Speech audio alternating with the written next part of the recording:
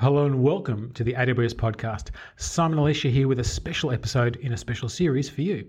This series is called Startup Stories and is a weekly series of podcasts related to the startup world hosted by Darren Morey.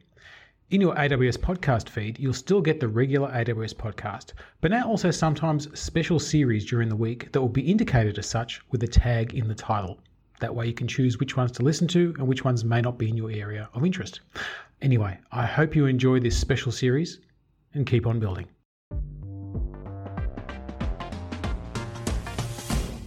Welcome to the AWS Startup Stories, a weekly podcast about getting a business off the ground, keeping it there, and growing it further. In each episode, we'll be talking to one or several rising stars of the startup world and hear about their stories and ideas, the obstacles they've had to overcome, and the things they wish they'd known before they got started on building their digital businesses. My name is Darren Morey, and I'm the Director of Startup Business Development at Amazon Web Services. Hiring is key in every organization, and that's no different for startups. At AWS, we hear a lot that this is one of the biggest challenges for startups, and so today we brought together Will Bentink, Head of Careers at Makers Academy, Europe's first and leading coding bootcamp, as well as Andrew Thompson, VP of Engineering at YoYo Wallet. Before we dig in, let's make sure and do a bit of introductions. And so, Andrew, let's start with you. Can you give us an idea of your background and experience that brought you to YoYo Wallet, as well as give us a little bit of an insight into what exactly YoYo Wallet does? Sure. So I started out as an engineer out of university and really fell into the software industry in Vancouver, where I was at the time. I worked and started in kind of prostate cancer work, building robotics and software for PhD students to gather data, then moved on to kind of CT and MRI stitching, and then medical world was really fascinating, but it's quite slow. So I took quite a right turn and ended up in a digital agency building apps and websites for Starbucks and Microsoft and Four Seasons. So that was quite different. Instead of yearly long release cycles, it was, coding till 2 a.m. in the morning and then shipping something that would go live the next day. So pretty much I was an engineer for a number of years until I got pinched by a startup in Vancouver. I still was coding at that stage, and we raised, I think in the total time I was there over 3 years, we raised 20 million Canadian. So at that sort of scale was my first exposure to holding on for dear life, hiring, as many top-notch engineers as you can find, letting go of ones that weren't that good, and then trying to kind of scale the company with processes and technologies as new customers came on.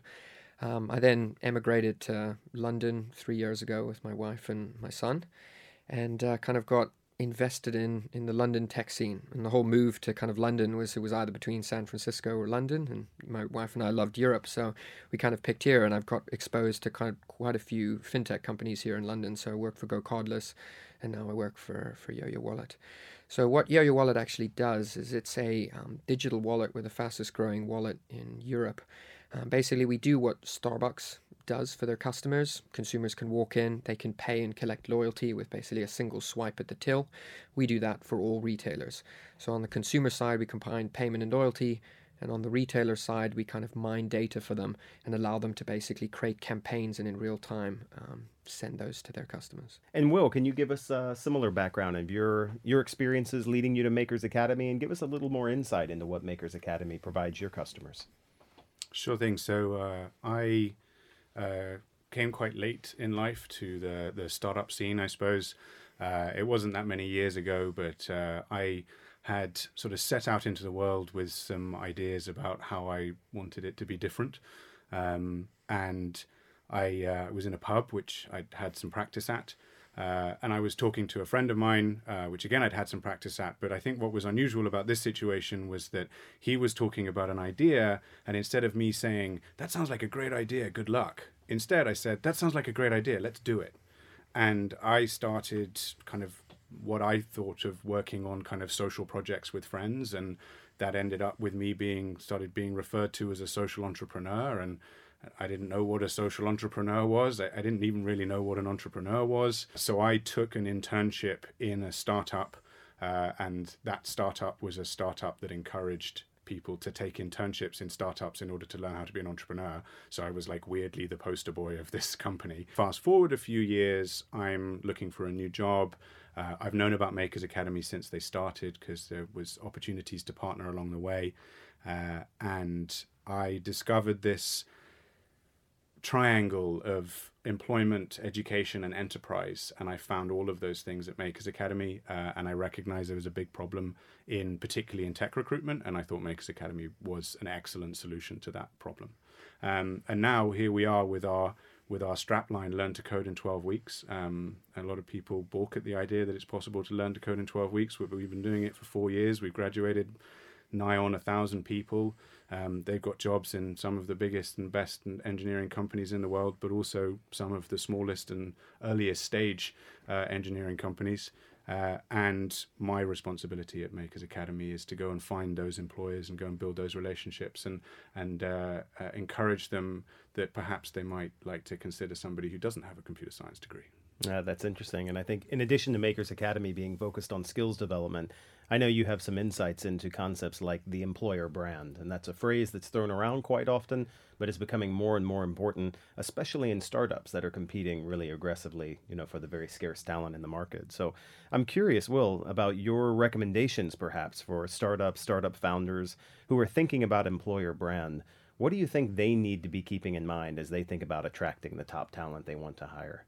And so the concept of employer brand is essentially like, well, why would I buy your product? That's your consumer brand. Why would I work for you? That's your employer brand. And a really nice little way of thinking about it is if you take your investor pitch deck, how would you tweak it to encourage somebody to come and work for you rather than to invest their cash? They're investing their time and their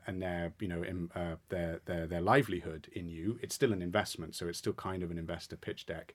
But how would you tweak it to attract someone to work for you? Mm-hmm. That's actually really interesting idea, is to use the pitch deck itself. I think that's a great piece of advice.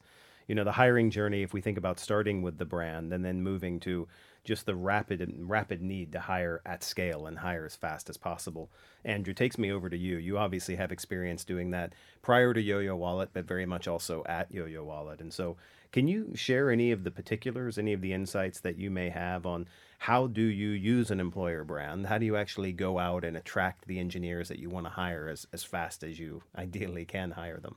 I think, it's obviously a well understood practice that, a lot of startups in town who want to, find top-notch people, we're looking for the smartest people for the cheapest cost, who have the least amount of arrogance and, the highest propensity to roll up their sleeves and just work on whatever needs to happen today, which is probably going to be quite different from 6 months from now. I think, there's a lot of people smarter than me that's written about that, but I think the interesting part there is, what are the trade-offs that you have to make when you don't get that ideal candidate who's kind of, the smartest and the cheapest all at one? Do you compromise on, how smart they are? Or do you compromise on paying them more? And trying to figure that out as a company is, I think, critically important. Because what will happen is one candidate comes in, they're really smart, but they're asking for a lot more than, maybe the engineers you have in the office. Now, what do you do at that point? Do you kind of succumb to that and bring them in when they're kind of out of the salary band? Or do you, hold true to that kind of journey of saying, look, the talent that we're bringing in, they're going to need to be at the same level. And I think that's something that kind of needs to be discussed at a pretty core level, probably on the exec team, and obviously within kind of the engineering team as a whole, that there's a very widely understood idea of what you're really looking for in that and what trade-offs you are willing to make.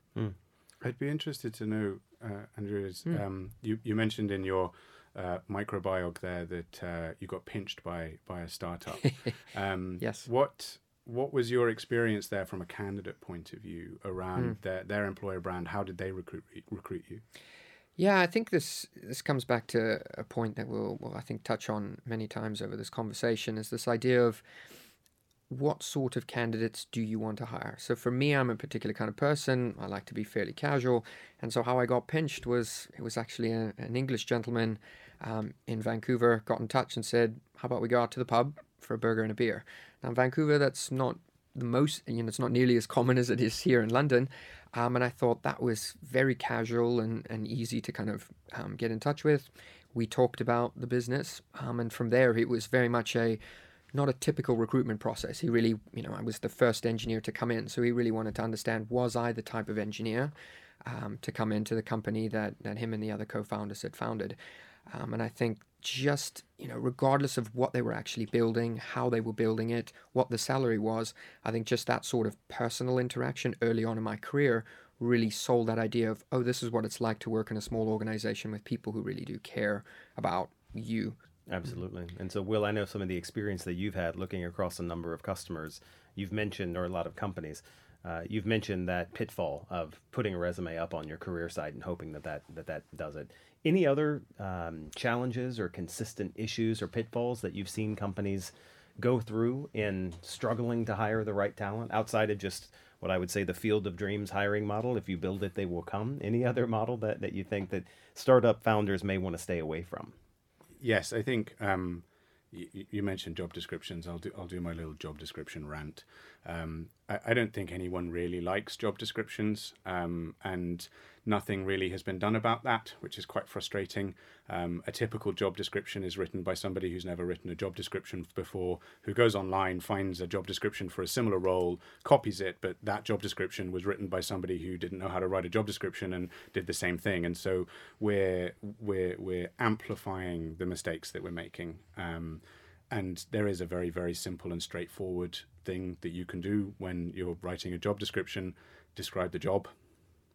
Don't describe the person that you're looking for, because let the candidate recognize that they're the person who can do that job. So you say, we want to double sales in the next 6 months, rather than we're looking for somebody with X amount of sales experience and these kinds of qualifications and all the rest of it. So there's an aspect of self-selection, mainly because if you start describing the characteristics or the qualities or the attributes of the person that you're looking for, you're automatically actually excluding people who would otherwise be very good at doing the job. But because you've decided like the mold, and then you go through a selection process where you go, are you the mold? Are you the mold? Are you the mold? You're completely missing out on potential talent of people who could do the job, but they're just not the traditional person that you might expect. There's also this weird thing that happens with when you're hiring for a role that no one in the business does at the moment, but you know that you need it, then you go and decide who the person is who can do that job, even though none of you are that person. And so, and it's a weird sort of, oh, I know, I guess that person should probably have X number of years. I didn't, no. Describe the job. Then the second thing to take into account with job descriptions is they shouldn't be called job descriptions, they should be called job adverts. And when you go onto a listing site, they are referred to as job ads, but we don't write them in an advertising way.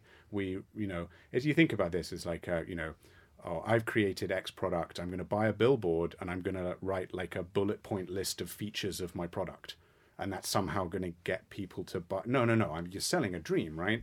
At least if you're a FMCG brand, for example, like you're not going to have an FMCG brand like Stick. It has this amount of sugar, and no. It's like you're selling a dream, and it's the same thing with the job description. Is that's the first time you ever speak to somebody who might potentially spend 8 to 16 to 24 hours a day with you for the next few years, slogging it out, and that's the first time you ever speak to them. So make it good. I think that's a really great set of recommendations as well. And in fact, Andrew, when I think about the experience you've had hiring, not only at Yo-Yo Wallet, but at other places as well, I can't help but think that you have a perspective on what these technologists in the market may be looking for from an employer. And so when you think about how to attract developers, architects, engineers, what do you believe those technologists are looking for in a job? Again, understanding that our listeners may be trying to think about, how do I write the appropriate job advert instead of a job description? What do you think they're looking for that we can help our listeners learn from? Yeah, absolutely. I'll start with just tailing on the last question, this idea of selling the job. I think most people can identify that, sell the dream. It's a startup. There's, high risk, high reward. We really do focus on that reward part. We talk about stock options, and we talk about this being, the entry point to your CV and the company expanding, going from a junior engineer to a senior engineer and beyond in a matter of years versus decades. But I think something that's underappreciated is the high risk part of that equation. Really trying to, listen to candidates, and a lot of engineers might not bring this up in conversations, but really trying to understand, have they had experience of themselves or, their friends or family being in other startups that maybe haven't been successful. They have questions around, what's the burn rate of a company? Is this going to last 6 months from now? Trying to, I think because it's a sensitive matter, just generally it's around, money and the health of the company. Some of them don't feel like they can ask that question. And I think if they get a whiff that the company might not be in the best position, whether that's right or wrong, they might not ask that question, and then you lose that candidate and you just don't know why. And so I think really having that open and honest conversation with them, and why, I was saying before, you go to the coffee shop, you don't just jump straight into the interview and do the technical assessment. Really try to almost answer their questions and show yourself as a real viable company that has lots of strengths. Of course, there's weaknesses when it comes to being a startup, but you can say about what mitigating strategies you put into the company for all the risks that are obviously inherent with what you're doing. And so, a lot of the engineering candidates who come in and we talk to them, they're not actually that product focused. If I can find a smart engineer who loves to write code, who likes to solve problems, and who's really invested in the product, I don't want to call them a unicorn. They definitely do exist. We have lots of them at YoYo, but they're much harder to come by. And so what I find, a lot of engineers, they're almost product agnostic. They don't really care whether it's a B2B solution or a B2C. They just want to know what technologies they're using under the hood. I think that's a powerful point when you talk about, again, attracting through the technology, the underlying, selling the dream. And the agnostic focus, I think, is interesting as well. That in your case, for example, you may or may not be looking for someone with a specific passion for fintech, Yes. but where you're, again, the set of technologies, the stack you're using, finding someone with that passion is really a powerful attribute and something that would be something you'd be looking for. Exactly. And you see this between people who are very religious about the types of language they want to use, or the divide between, being on AWS or some other cloud, and really trying to dig into that, figuring out what the candidate has used previously. And if you're using a piece of the technology that they haven't used previously, just the fact that it's different, if you can articulate that to them, that maybe they didn't know about that piece of technology, but it's an interesting thing that they can learn. Because I think part of those interesting, challenging problems is most engineers want to learn things. They don't want to stagnate in their job, or at least the ones we're hiring for kind of high growth startups. And so if you can, there's half the stack you already know, and you can, hit the ground running and be productive. But guess what? There's a whole bunch of stuff that you can go and read about and learn from, other smart people beside you. I think that's something that really motivates them. So, Andrew, we've talked a lot about proactively reaching out to access talent, not only through the job advertising, but creating a sense of brand. And I'm curious about the channels that you would consider. So creating that brand is one thing, knowing what you're looking for is another, but what channels have you found to be helpful for you at YoYo or in previous startups to actually go and get close to those people outside of the burger and the beer concept, which is definitely one of my favorite channels that I've heard so far? Yeah. I think, I'll start off by saying I think this is one of the most difficult areas, not just for me, but for a lot of people. Part of my career, I obviously was an engineer, and then I got into growth, and it has this idea of kind of marketing. And so when I view the world, I very much think about it in terms of a funnel. And you think about, when you're looking at what is the kind of single channel, multiple channels that are bringing in users, specifically for a startup in their early days, a lot of people who seem to do this right consistently say, don't spray and pray. Very much find one channel, really learn what that channel is, how to understand it. And, this is from a kind of customer user perspective for people using your product. And then you really start to scale that up. Now, I would like to transfer that from kind of a marketing product perspective into sort of a hiring perspective. At least in my experience in the early days, I haven't found that to be true yet. Maybe I haven't spent enough time on it, or I'm not that good. I don't know. But I think it generally comes down to, for me, it is a bit more of a spray and pray. Probably less praying, but it's, picking a number of different channels where, still back to kind of the marketing analogy, when you start in a channel, there's, lots of customers or employees or potential employees who may want to work for you. And then slowly, as that channel dries up because you've tapped it enough, or other employers start to see that kind of dries up like a well, and you find a different channel. I think that kind of a similar thing applies there. And so for me, it's not really just focusing on one. It's going through either reaching out directly to candidates through LinkedIn or through meetups, or advertising the company, speaking at events. It's really, and when I look at what the actual success rate for that, I think the only success rate that seems to, from a numbers perspective, be better than anyone else is referrals. You have a new recruit come in, you say who are the best people you've worked with, and then you actively try and hire those. Again, that very quickly dries up. And a lot of engineers are very cautious about that. They've just come into a new company. They don't want to look like they're stealing from prior employees, or they don't want to sell the dream to a friend and then maybe it doesn't turn out to be true. They'll definitely take a greater risk for themselves rather than try and do that to a friend or a colleague.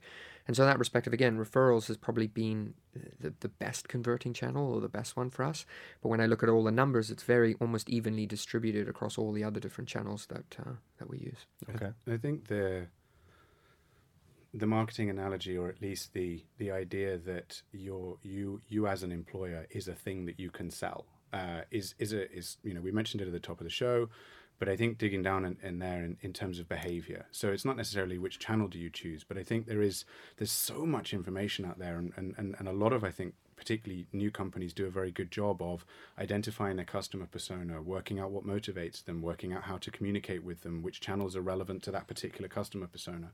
And we don't naturally tend to take those approaches to attracting employees, but we should, and we absolutely should. And the idea of I have an idea of the person that's going to be really successful here. What motivates that person? Where do they get their trusted information? That's where we're going. That's the channel, right? And you have a similar thing with the selection process. And I think that it's unfortunate, but there are often very, very close links between recruitment and dating.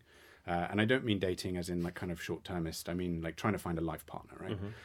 Because ultimately there's a similarity in terms of you're going to be spending a lot of time with this person. You're approaching difficult topics. You're building something together. I think one of the things that I can again find another analogy to what we do in product development, there's kind of an anti-pattern that generally emerges where you try, you're building a feature, you ship it, it doesn't quite work, and then you just bounce around and find different features. And, some people refer to this as kind of chasing shiny objects. And I think it's a similar thing, at least I found it's very much amplified here in London. Every week, I literally must have 20 recruiters sending me expertly put together CVs of what I'm imagining are honeypot or fake candidates. And it's quite tempting when you're actively trying to hire. It's hard. I've got, tons of work to do, and now I've got 4 hours of interviews for the rest of the day. And a nice little email comes in and says, there's a perfect candidate for you. And I think if you constantly trying to almost shove away a lot of these shiny objects, and I think it can very much be for a lot of startups or even other companies to chase things that you shouldn't be chasing, just stick to what is your strategy, keep executing on that and stop worrying about all the noise that will inevitably find you. You've hit a really important point there, which is how much time do you spend on this? And, it's one of those difficult to answer questions. I would suggest that if you're thinking about this, that you should spend more time on it than you think. Going back to what I said earlier around recruitment tends to be an afterthought. It means that we naturally, you should always be recruiting. You should be committing a significant amount of your time to it, regardless of the fact that you are therefore taking time away from product development and growth and all the rest of it, because you don't want to be in a situation where suddenly you need a whole load of people and you don't have them and you can't get them. I'd also particularly recommend, and this is true of teams up to maybe even 15, 20, is that everyone's recruiting all the time. It's not just one person or a small group of people responsibility. I think this is particularly true in terms of you saying that referrals were so important, but that's so much truer at the earlier stage than it is later, although there's evidence to suggest that referrals remain the most effective channel, although it's awful for diversity, but that's another conversation. And so, if your engineering team is constantly talking about how awesome their job is, then you're likely to attract other engineers. That's right. So, Andrew, can you give us some insights into what you do to retain talent? Absolutely. I think one of the most important things that I found is the one-on-ones I do with my engineers. The reason I think that's so important, we talk a lot about kind of the lean startup and kind of the startup community and the sort of, build, measure, learn feedback loop. And that's obviously, very specific on sort of a product context about building something really lightweight, shipping it, and then really listening to your customers, talking to them, looking at the data, and then trying to iterate on that. I think, I've applied the same sort of model internally within companies where I have a team of 25 product managers and engineers. I meet with every single one of them every 2 weeks, give or take, unless I'm away on business. And I find, we go out for coffee, we get out of the office, and it's really just a place for me to listen to them. And again, I think a lot has been written on doing one-on-ones. I find when I actually ask, people at least coming in, have they gone through one-on-ones? And I think not many people have. So I think although there's been a lot written about it, it's still not a widely accepted practice. And I think why this is so important is it's not about necessarily me mentoring them or, providing insight or answering questions, which of course that does happen. It's really a feedback loop for me that you have, for my team, I have 25 engineers and product managers. Each one of them has their own things that are going well, things that are not going well. And I think being in my position, one of the hardest things is that you don't get that feedback. You go and you present to the team or the company, and it's just a deafening silence. You go ask questions, and you get most people who don't respond, and a few people who are really on it or had something to say, they'll go back. And if you ask people questions kind of one-on-one and give them that space, the first time, again, they're a bit nervous, especially new employees. They don't know who you are, that you're their boss. They don't want to give you feedback.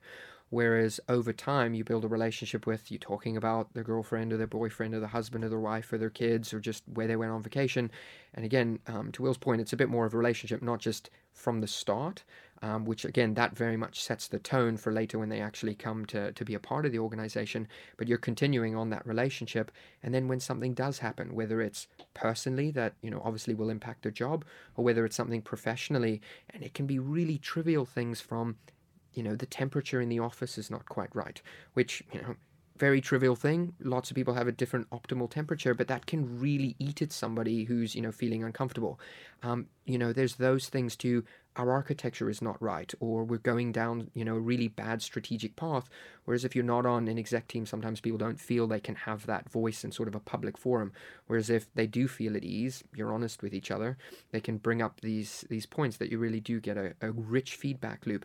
And it's really not just that one time, because it's this regular, cycle every 2 weeks that I'm meeting with them. You can implement a new process, and a lot of time that doesn't work. And then you keep, asking that question, hey, you had this issue, a few months ago where our architecture wasn't right or the temperature wasn't right. Did that problem get solved? And very quickly you get, that answer that it didn't. And it isn't just a single data point. It's a data point across all the employees that someone would manage. And I think that's a really healthy thing to end up in getting kind of an iterative feedback loop where you're doing it over and over again. Because today's problems, if you're good at what you do, you'll solve them. Mm-hmm. Tomorrow, as a company scaling from, at Yo-Yo Wallet, going from 20 to 50 people in the last, I think 6 to 8 months. When I was at, a company in Vancouver before, I was engineer in one, and we scaled up to 40 people in the span of, again, a year and a half. What worked, or what you solved at 5, 10, 15, 20 people very much breaks past that. And so it's like constantly building in a process to actually know what's going wrong, because the things that go wrong will be very, very different from what you expected or what you read about or what you can, glean from other people in other industries.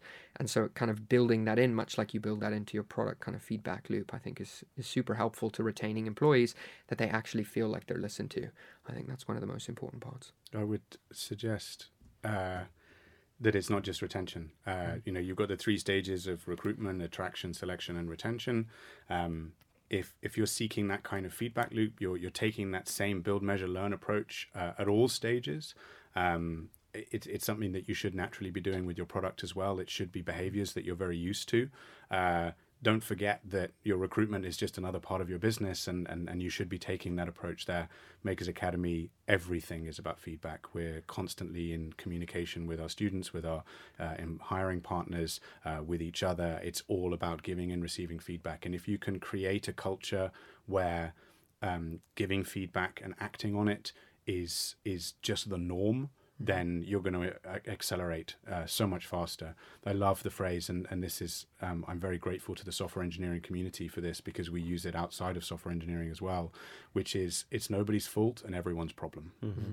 We hear from our startup customers all the time that raising capital, selecting technology, those are complicated, but thinking about accessing talent, attracting talent, and building a culture, that's really one of the hardest things that people face. And so I think your insights and expertise today have been very helpful. So thank you both very much. Thank you. Thank you.